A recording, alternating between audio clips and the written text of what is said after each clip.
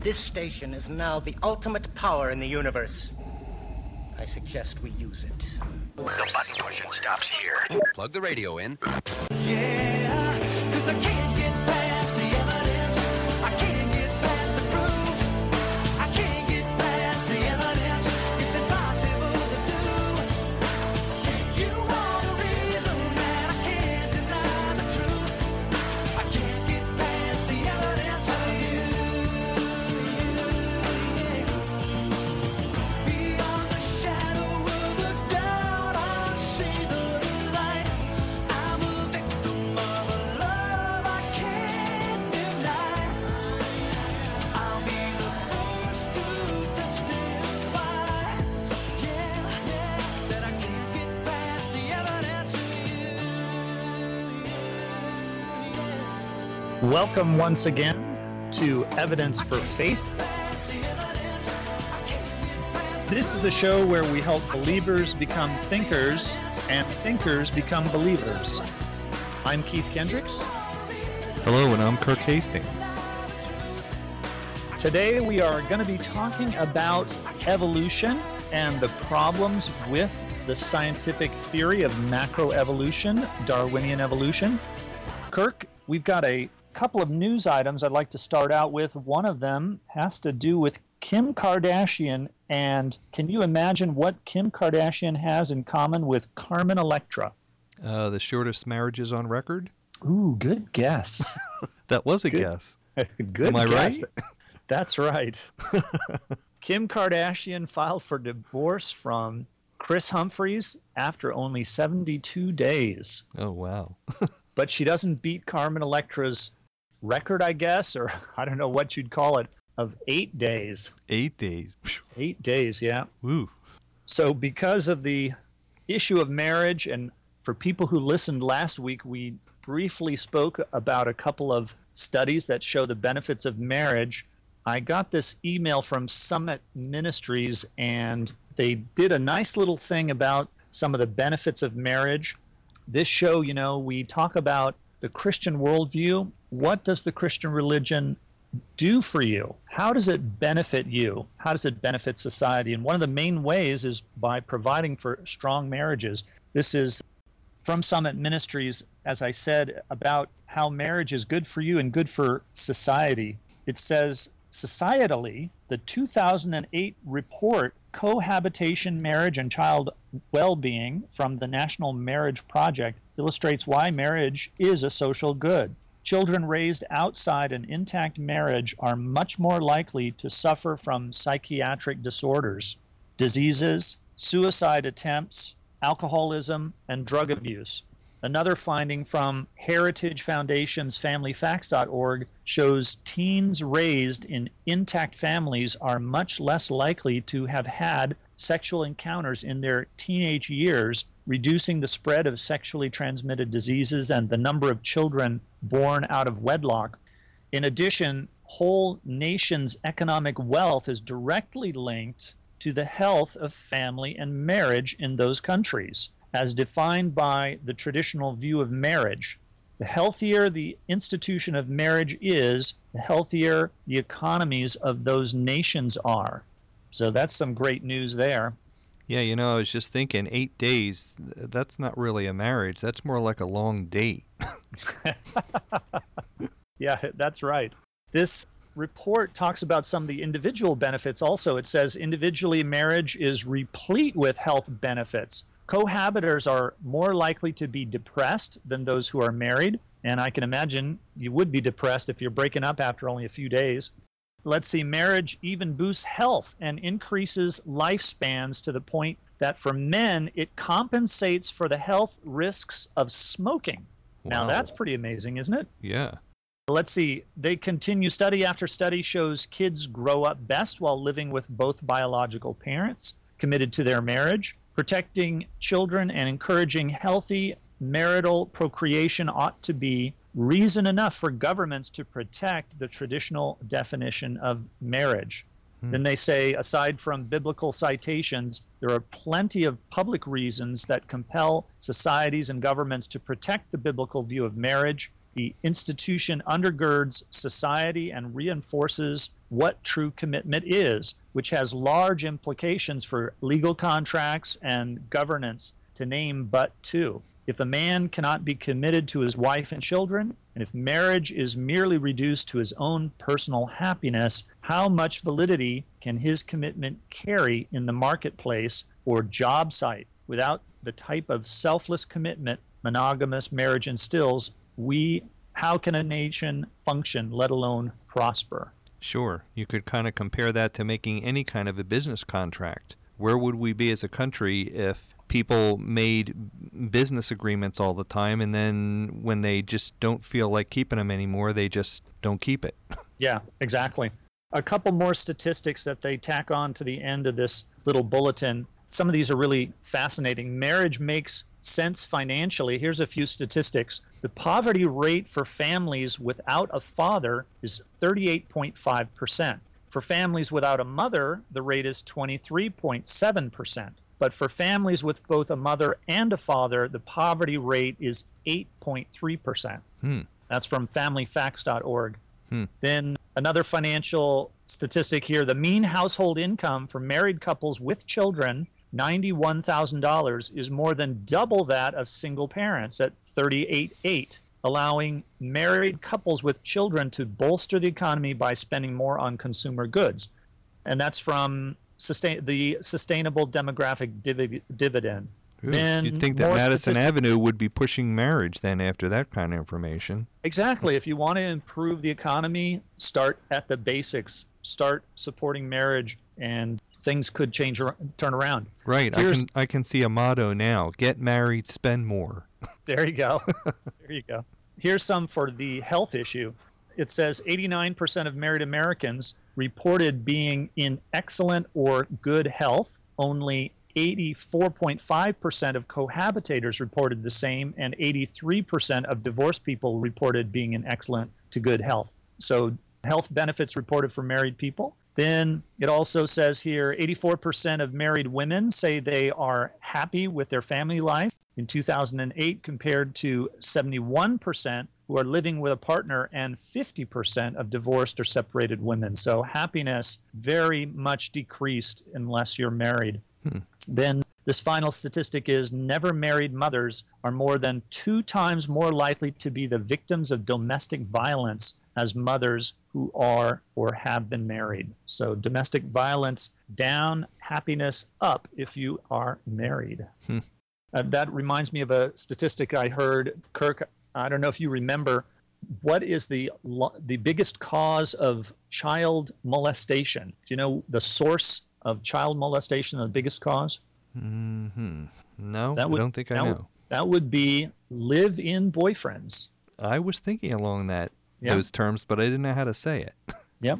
There's a lot of problems in this society, and maybe marriage can help with some of it, but there's something even more important, and that is the amount of Christianity in society. We need to increase it. That's what this show is about. We show you the benefits, not just individually, like we talked about marriage. So we have individual benefits, health benefits, financial benefits, but society as a whole is benefited by marriage, but also by Christianity as a whole. Kirk, I got this report from the Chuck Colson Center for Christian Worldview, and they were commenting on the fact the press has been hammering some of the Christian Republicans, calling them theocrats and dominionists. Have you heard that? Yes, I have. And some people aren't sure what that means. Others do. It's code language, really. They're calling these Christians people who are going to force Christianity on you to create a theocracy. Now, this is really fear-mongering. Of the millions and millions of Christians in the United States, there must be probably only thousands or hundreds that have any desire whatsoever to create some kind of theocracy. It's a really bizarre edge of Christian thought, so no real spokespeople out there trying to push this, but still the media focuses on it. So are we trying to impose our views? Are we trying to create laws that are going to make Christianity dominant? Actually, it's not about imposing, it's proposing. And that's what this message from the Colson Center for Christian Worldview discusses. So they just go through a few of the things that we've mentioned in past shows about the benefits of Christianity for society and the historical look at how much it has benefited our way of life and made the United States and the Western civilization so prosperous.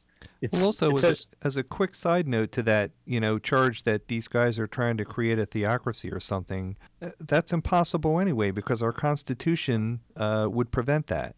Yeah, absolutely. The Constitution makes it clear that there is to be no national religion imposed on us. So they couldn't do that even if they wanted to. That's right. So it's all a silly charge, but there's nothing that the leftist press love more than fear-mongering. Take a look at the environmental catastrophism that they keep reporting. So everything's going to fall apart unless you listen to them. On our side, what we do is tell you how things are going to get better if you listen to us. So Colson's article says, remember Western liberal democracy, which gives the media freedom to bite the hand that feeds it, arose from Christian roots. It was the monasteries of Christian Europe during the Middle Ages where we begin to find democracy for all, noble and peasant alike, not Greece, which was basically voting for the aristocracy. Capitalism, guided by Augustine's writings, took root in northern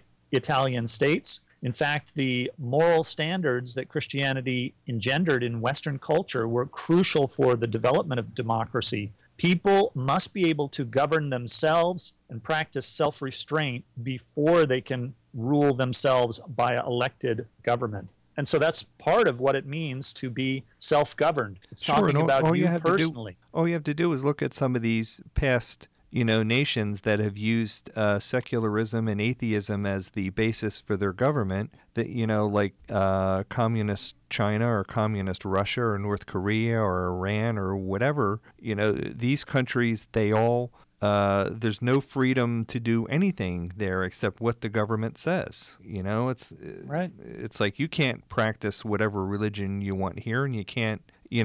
Most of the journalists in this country, if they tried to say some of the things that they say here in some of these other countries, they'd be shot.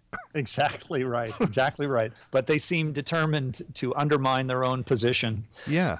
He goes on and says, Christianity made Western culture the most humane culture in history. Schools for all, charities, hospitals, the great universities. These are all fruits of Christian culture in the West. Right. The belief in the sanctity of life made Christians defenders of each individual's dignity. We believe men and women are sovereign creatures made in God's image. And because we bear his image, we were granted free will by God himself. We enjoy freedom as a right. It's in our nature. That is, by the way, why the church has always defended the right of private property, another hallmark of the West. Right. He says, so the next time a friend or an acquaintance blithely comments that Christians seek to impose their religion on others, gently remind him or her that we seek no such thing. We will continue as our forebears did, proposing that which benefits the common good and promotes human dignity. Western civilization has been shaped by this proposal, and every American who enjoys the blessings of freedom, believer and non-believer alike, benefits from it. And Kirk, at the time of the Founding Fathers, there were Founding Fathers who were not what we would call Christians or evangelicals.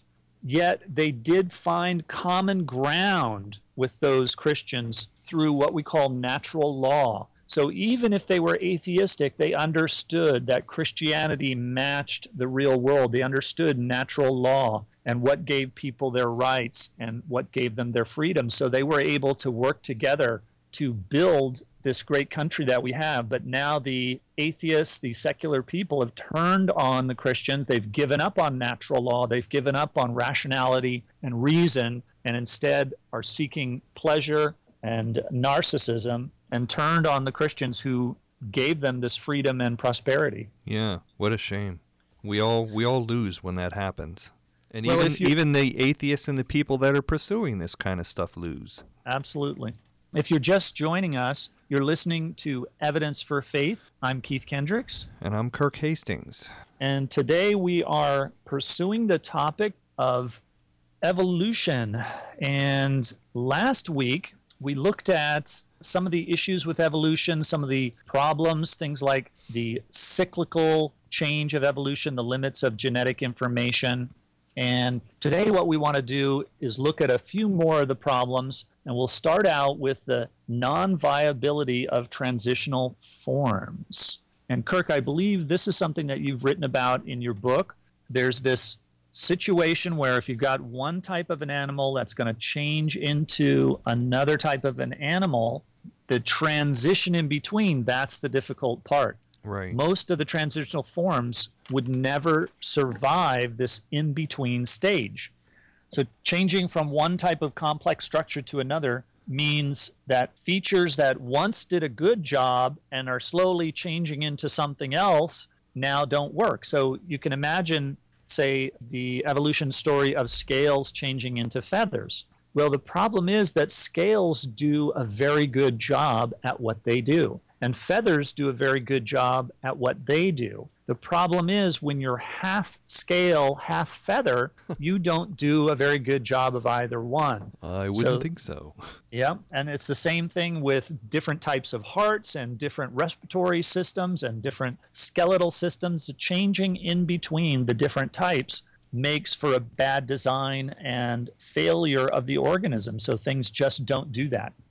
So these completely different organs, completely different chemical pathways would simply cease to function while they're in transition. And so this is what we call the non-viability of transitional forms, and it's a very strong evidence against evolution. Sure, if you want to state it in a simple way, try taking one of the tires off of your car, or take the distributor out, or pull one of the wires off and see how well your car works. Yeah, exactly. So try and turn your car into a bicycle and see if when it's in its in-between stage, if it works. Right. You know, when mechanics work on your car to fix something, when they're in the middle of fixing it and they have the car taken apart, it doesn't work very well at that point. It only works after they put everything together where it belongs in the right place, and, then everything works. Absolutely. Well, the next thing we want to look at is the idea of common ancestry. Darwinists and evolutionists claim that all life comes from a common ancestor. And one of the things they use to promote this is they'll say, in fact, I believe it was Richard Dawkins who said that he was asked, what's the strongest evidence for evolution in his mind? And he said the absolute strongest evidence is the fact that DNA, the fact that all organisms have DNA in them, is proof of common ancestry. Well, I'm sorry, Mr. Dawkins, but that's a really weak argument, and it fails. So what about that? Is the fact that living things are all based on DNA or share other kinds of biochemical similarities, is that proof that we are all related? Of course not. Again, if you use the example of cars, just because all cars in the world are made with 4 tires in the same basic design doesn't mean they all came from the same factory. That's exactly right. It is equal proof that they were designed by the same designer or live in the same biosphere, for that matter. Can you imagine if, let's say, there was a murder in your town, okay? And you read in the newspaper that a dead person and there was a gun, and the police chief says there was no murder, it was suicide. And the reporter asked the police chief, what proof do you have that it was suicide? And he says, well, there was a gun found in the room. What's that got to do with it? Couldn't the gun also be there if it had been a murder? Sure. Is the mere presence of a gun proof that it was suicide? Nope. Not at all. So there are 2 possible explanations for that piece of evidence. The mere presence of the gun in the room could be murder or could be suicide. Same with this DNA. It could be that it's a common ancestor, or it could be a common designer.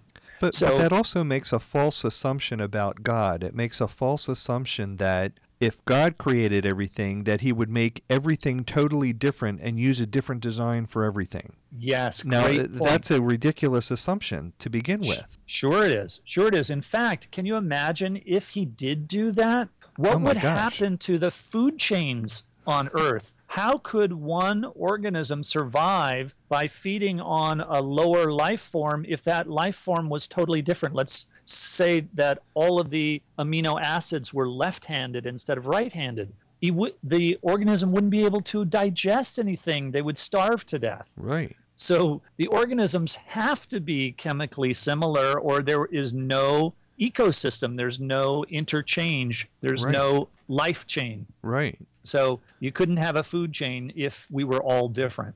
So we actually expect to see that organisms have similar biochemistry pathways and all have DNA. And why isn't it just as good an assumption to say that the fact that all living things have DNA means that God came up with a great design to begin with, and he used that for all living things? That's right. I mean, DNA is like the perfect method of storing information. So if all organisms need information in them, then why not use DNA to store that information? Sure. So and one of the things that is counter to this, now let's use their argument and flip it around and see that actually their argument fails for another reason. If there was common ancestry, then we ought to see proteins that are transitional, okay? So as organisms grew up from the microbe stage and went through the different stages of life and developed into the higher life forms, we should see that proteins change slightly over time and begin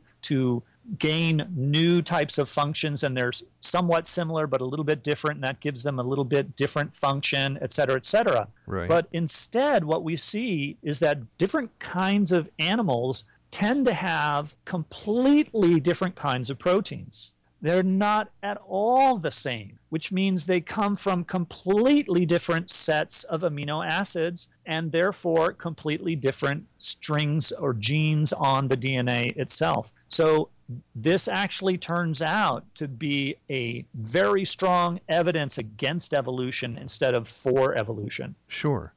You know, and it seems to me that if random chance was really behind the way things are and the way that they quote unquote evolved, it seems to me that all living creatures from fish all the way up to human beings would be a lot more similar than they are. There wouldn't be the incredible differences in complexity and everything that we see in the world around us. That's right. There'd be a more graduated span of life. Now, Right. you do see graduation within kinds. Right. So, for instance, different types of dogs. Do we see a graduation of different types of dogs? Sure. Yes, we do. Do you see different types of butterflies? Right? Yep. You see graduations in different types of butterfly. There's something like 10,000 different butterfly species. Wow.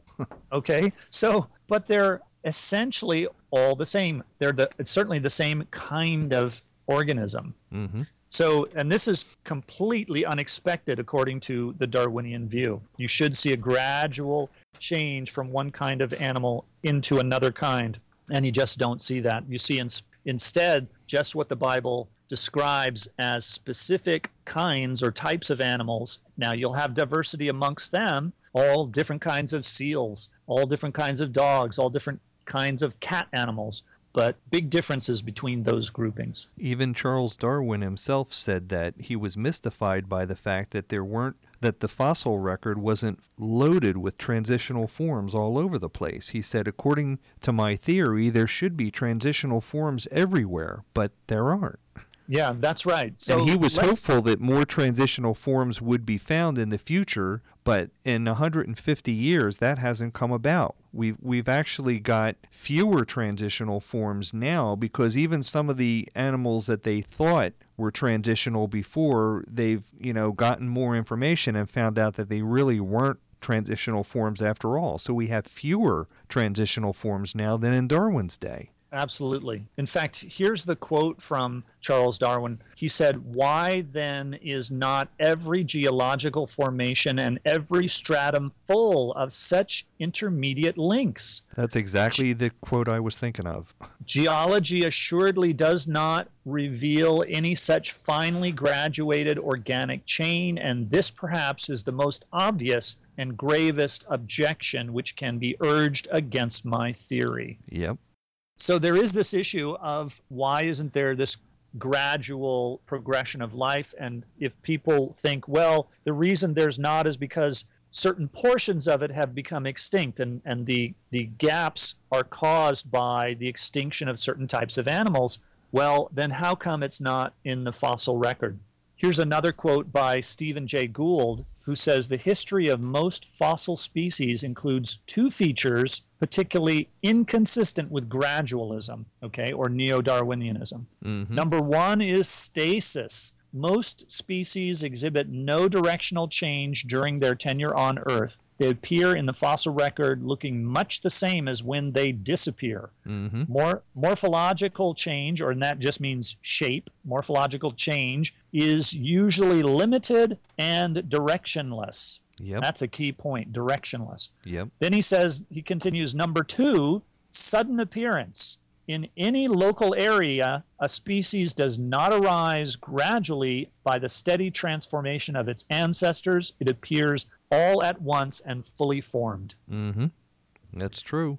And Stephen Jay Gould, I think most people recognize his name. He was a paleontologist who developed the idea of punctuated equilibrium. Yep. Because the fossil record simply doesn't support a gradualism like neo-Darwinianism. He actually admitted that there weren't transitional forms in the fossil record, and that was the punctuated equilibrium, which basically says that animals changed overnight, was his way of trying to get around that problem.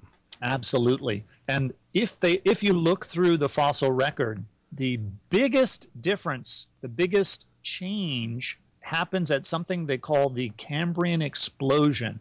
So this happened 520 to 530 million years ago, according to the evolutionist aging of the Earth. And all of a sudden, in this 10 million year time gap, you have every basic body form created from... That just shows up out of nowhere. That's right. That's right. All of a sudden, and just a vast array of complex life right at the lowest geologic strata with no ancestors, and it just goes incredibly bad for evolution. It really makes the dogma of evolution show itself for what it is, nothing but dogma. And even Darwinists, if you question them about this, about the Cambrian explosion, even they will admit that they are mystified by that.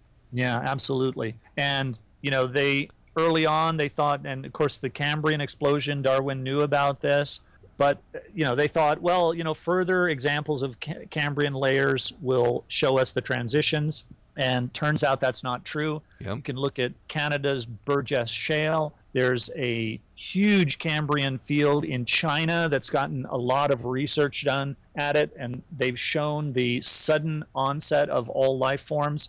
They thought there was the argument, well, maybe the lower life forms are just too soft or too small to be preserved. And it turns out that that's not true. In the Cambrian explosion, the Cambrian layer in China, they have found little embryos,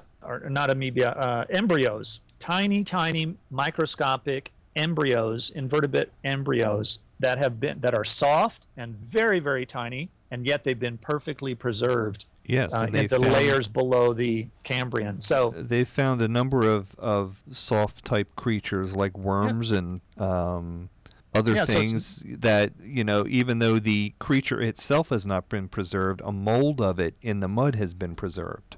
Yeah, that's right. So the fossil record, this Cambrian explosion, is a incredibly strong evidence against evolution. It's just a fact that all kinds of complex multicellular life suddenly sprang into existence without any trace of less complex predecessors. Now, you do have, below that Cambrian level, you do have some single-celled forms, but not one basic body type. is supported by any kind of ancestral line Yep. between single-celled life and the organisms in the Cambrian explosion. And there's not any basic types that are related to one another. They're all start out different from each other and all start out simultaneously. So, in fact, if you think about the supposed tree of life that Darwin talked about, where you have an organism beginning the, great common ancestor, first common ancestor, and then different life forms branching off slowly and kind of looking like a tree limbs. Right. In reality, there's scientists who have been digging in the Cambrian levels say that it's the opposite, that it actually starts out broad-based and grows to a single point, with loss of many, many thousands of species that have become extinct. More like an upside-down tree. Yeah, that's right. That's exactly right. An upside-down tree. So people can think of, some examples. Let's specifically mention something like clams. Okay, clams are a prominent resident in the Cambrian explosion. The lowest occurrence of clams, it's abrupt, sudden appearance, and they're found at every level up until today. Just as Stephen Jay Gould said, stasis. Do they vary? Yes. There's a lot of variety amongst clams, but they're still clams. Right. So this variety doesn't really mean anything as far as ancestry. There are no half clams, let's put it that way. Right. And, a half of a shell would still be good enough to be buried and be detected in the fossil record, but it's simply not there. You mean we don't have any half clams, half snails? Nope, just no half-baked clams. Could you imagine what a seafood buffet that would be if we had all these things that were half one thing and half another, like half a flounder and half a shrimp? And Ooh, that'd be interesting. wouldn't it? Maybe it would. Yeah, make some good sandwiches, right? Might. Well, think of other animals, other organisms. How about turtles, right? Turtles are easily preserved as fossils, Yep. but there aren't any transitional forms that are found. There's no feature in other reptiles that could potentially become a turtle shell. You just have the sudden appearance of turtles. Yep. And we still have them. Yeah, exactly. Snakes is another sudden appearance in the fossil record, right? Yep. Why aren't there transitional forms? There's not. Here's a quote from paleontologist Michael Benton, who says, "Snakes are believed to have arisen from lizard ancestors, but the nature of those ancestors is a mystery." Like so Really? much about evolution is a mystery. That's right. Now, It's a we should mystery, point- Charlie Brown. Exactly. Well, if you're just joining us, you're listening to Evidence for Faith. I'm Keith Kendricks, And I'm Kirk Hastings. and we're talking about the problems with evolution. Now, Kirk, I want to make a general point for people who are listening to us. When you try to determine of two competing arguments or two competing situations, which one is true, okay? So what's the truth about a certain situation? The way you do that is by examining the total situation and trying to see what makes sense, right? What fits together? What is the true state of affairs? Mm-hmm. So with intelligent design, everything fits together. Everything, there are no, hard to figure out mysteries, things like that. But with evolution, this is all you have, is all these very bizarre mysteries. Why is it this way? Why is it that way? How come this? And nothing seems to make sense. There are missing links all over the place. Yeah, and all kinds of missing explanations still. It's not Yep. just the links, it's the missing explanations. Yep. Why are things the way they are? Evolution just doesn't seem to be able to explain them. And yet many secularists have this incredible amount of faith, even more faith than I think I probably have in Christianity. They have this faith that they're going to find all these answers someday to all of this, and it's all going to fit together. That's right. It's a real blind faith. It's just total allegiance for many times for personal reasons, as evolutionists will frequently admit. Right. And And, for more than 150 years, they've been, holding on to this faith that, well, we'll find answers to this. We'll find answers. And they're still waiting. That's right. Well, Kirk, I think if there were transitional forms, if they could be found, then there would be a lot less controversy over evolution. Sure. I mean, a lot more people would believe in evolution if you could find these transitional forms. But the truth is that there is no such evidence. Evolution just really suffers from a lack of supporting data. You can't, it's just impossible to determine the origin of any basic body type. So without being able to explain anything, what is the point in believing in macroevolution? It's like believing in magic. Well, it's worse Really? than believing in magic because you don't even have a magician present. Really? Yep. That's So a good way of putting it. the data shows exactly what they should show if instead intelligent design were true. If there's an intelligent designer who is kickstarting things and providing the information all at once in the DNA, that's what we see. So when we go and look at the data, when we go and look at the fossil record, that's exactly what we see. We see the results of intelligent design. The transitional missing links are just imaginary, and they're really necessary only to support macroevolution, because macroevolution itself is imaginary. Yep. All right, let's jump into another evidence against evolution. This one's got a big name. This one is called antagonistic pleiotropy. Ooh, wow. Say that 5 times fast. Yeah. So what's that about? All right. There's a new insight that's been shown that when beneficial changes in a nucleotide sequence occur, and that is just a sequence of DNA, portion of the coding inside a person, or an organism, that there's a loss of pre-existing activities in the original biochemical system, okay? So if there's even what looks like a beneficial change, in reality, there is some kind of loss of something pre-existing, some kind of loss of some biochemical system that gives this beneficial change. So they call this a knockout.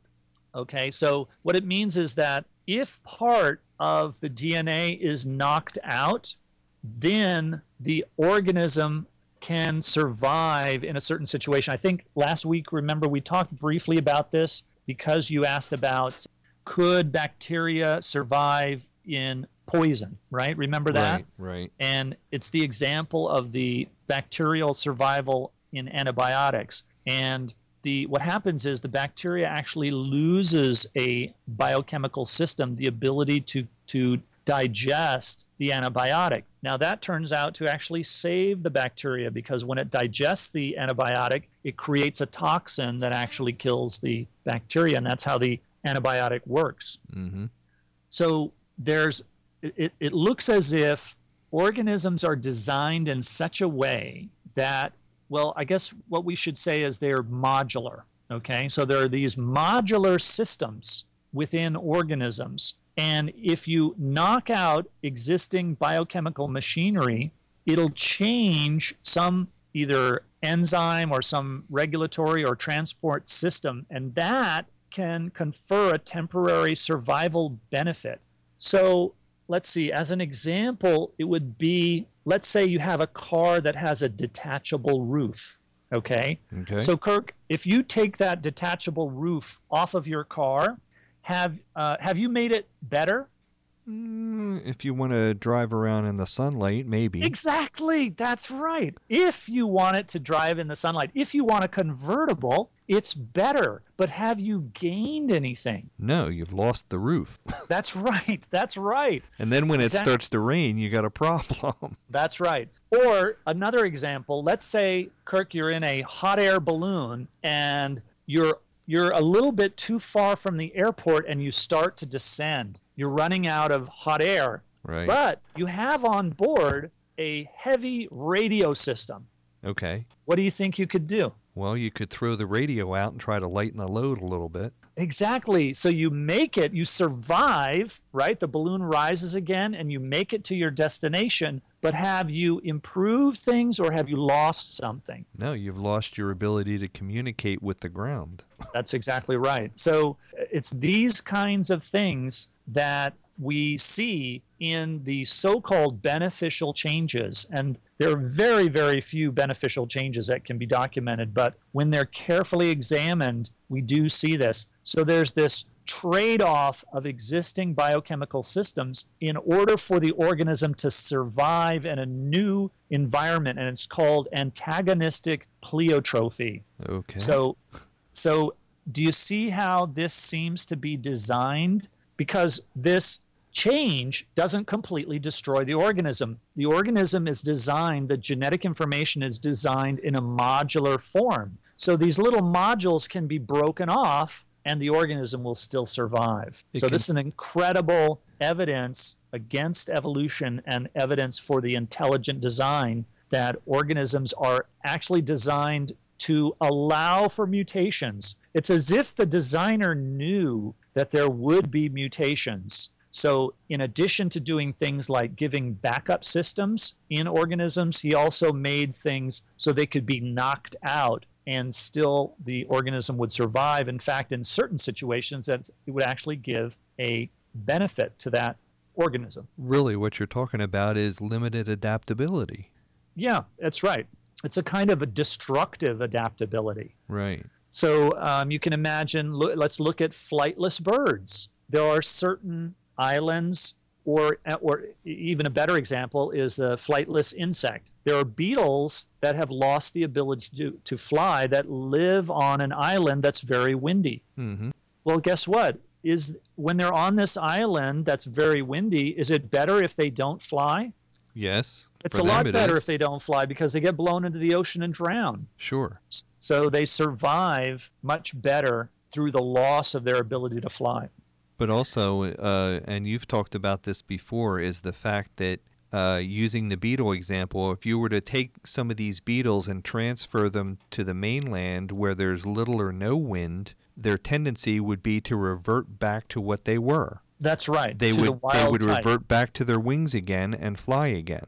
Yes, that's exactly right. So it's not like when they knock out these systems, as you say, they don't knock them out permanently. They're knocked out temporarily, and they can revert back. That's right. And since there is no additional complexity added to the existing system, then this does not explain the origin of those very same complex interconnected systems. So all of these examples of so-called benefits of mutation actually turn out that they prove intelligent design instead of the other way around. Yeah. Well, we've got a few minutes left, Kirk. Why don't we jump into the topic of the tree of life?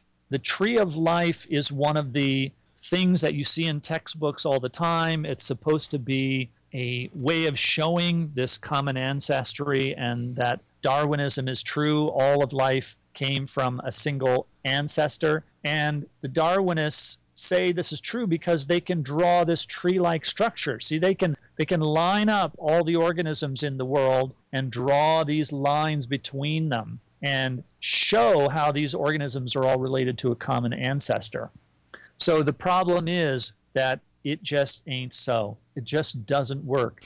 Most attempts to build these trees are full of inconsistencies. So if you do it, you show the relatedness of creatures by the way that their jaws change, then you forget about the fact that their backbone and pelvis are changing in different ways. Or if you go with the rib cage, then you find out that the jaw and the skull are changing in a different way. And so, there's a real fight as to how these trees of life ought to be drawn. Now you add the ability to scan DNA and to look at the actual DNA and the genes and the chemical pathways in different organisms. And some scientists are actually abandoning the effort to create a tree of life. There was a 2009 article in New Scientist magazine called Why Darwin Was Wrong About the Tree of Life. And it just goes in depth into this problem that if you create a tree of life by the shape of species, the shape of an organism, the morphology, then if you use the protein and the DNA sequences instead, it contradicts all those old trees. Mm-hmm. There was even a study of DNA segments that found that the data was 99% off from the morphological tree, from the tree that was designed by shape. So this New Scientist article said that the tree of life, quote, lies in tatters, torn to pieces by an onslaught of negative evidence. Different genes told contradictory evolutionary stories. There was a 2000 Nature article that said congruence between molecular phylogenies is as elusive as it is in morphology and as it is between molecules and morphology. So there's just no making these trees of life work out. In other words, just because two species of animals may look similar on the outside doesn't mean that they're related to one another. Yeah, they're not the same on the inside. If you look at the DNA or you look at the chemistry or you look at the genes, they're not the same. The molecular reality is totally different. That's right. There was a 2007 Nature article that showed the same holds true for plants. It said, quote, only rarely have phylogenetic studies or morphology and DNA data agreed in plant studies, even in well-studied groups. So experts just can find no objective basis to link one kind of creature to another. Another evolutionary mystery. And we will continue with our discussion of evolution next week. Thank you, everyone, for listening to Evidence for Faith. I'm Keith Kendricks. And I'm Kirk Hastings. Please send your comments or questions to email@evidenceforfaith.com. Join us again next week for more reasons to believe. And always remember that the best reason for being a Christian is because it's true.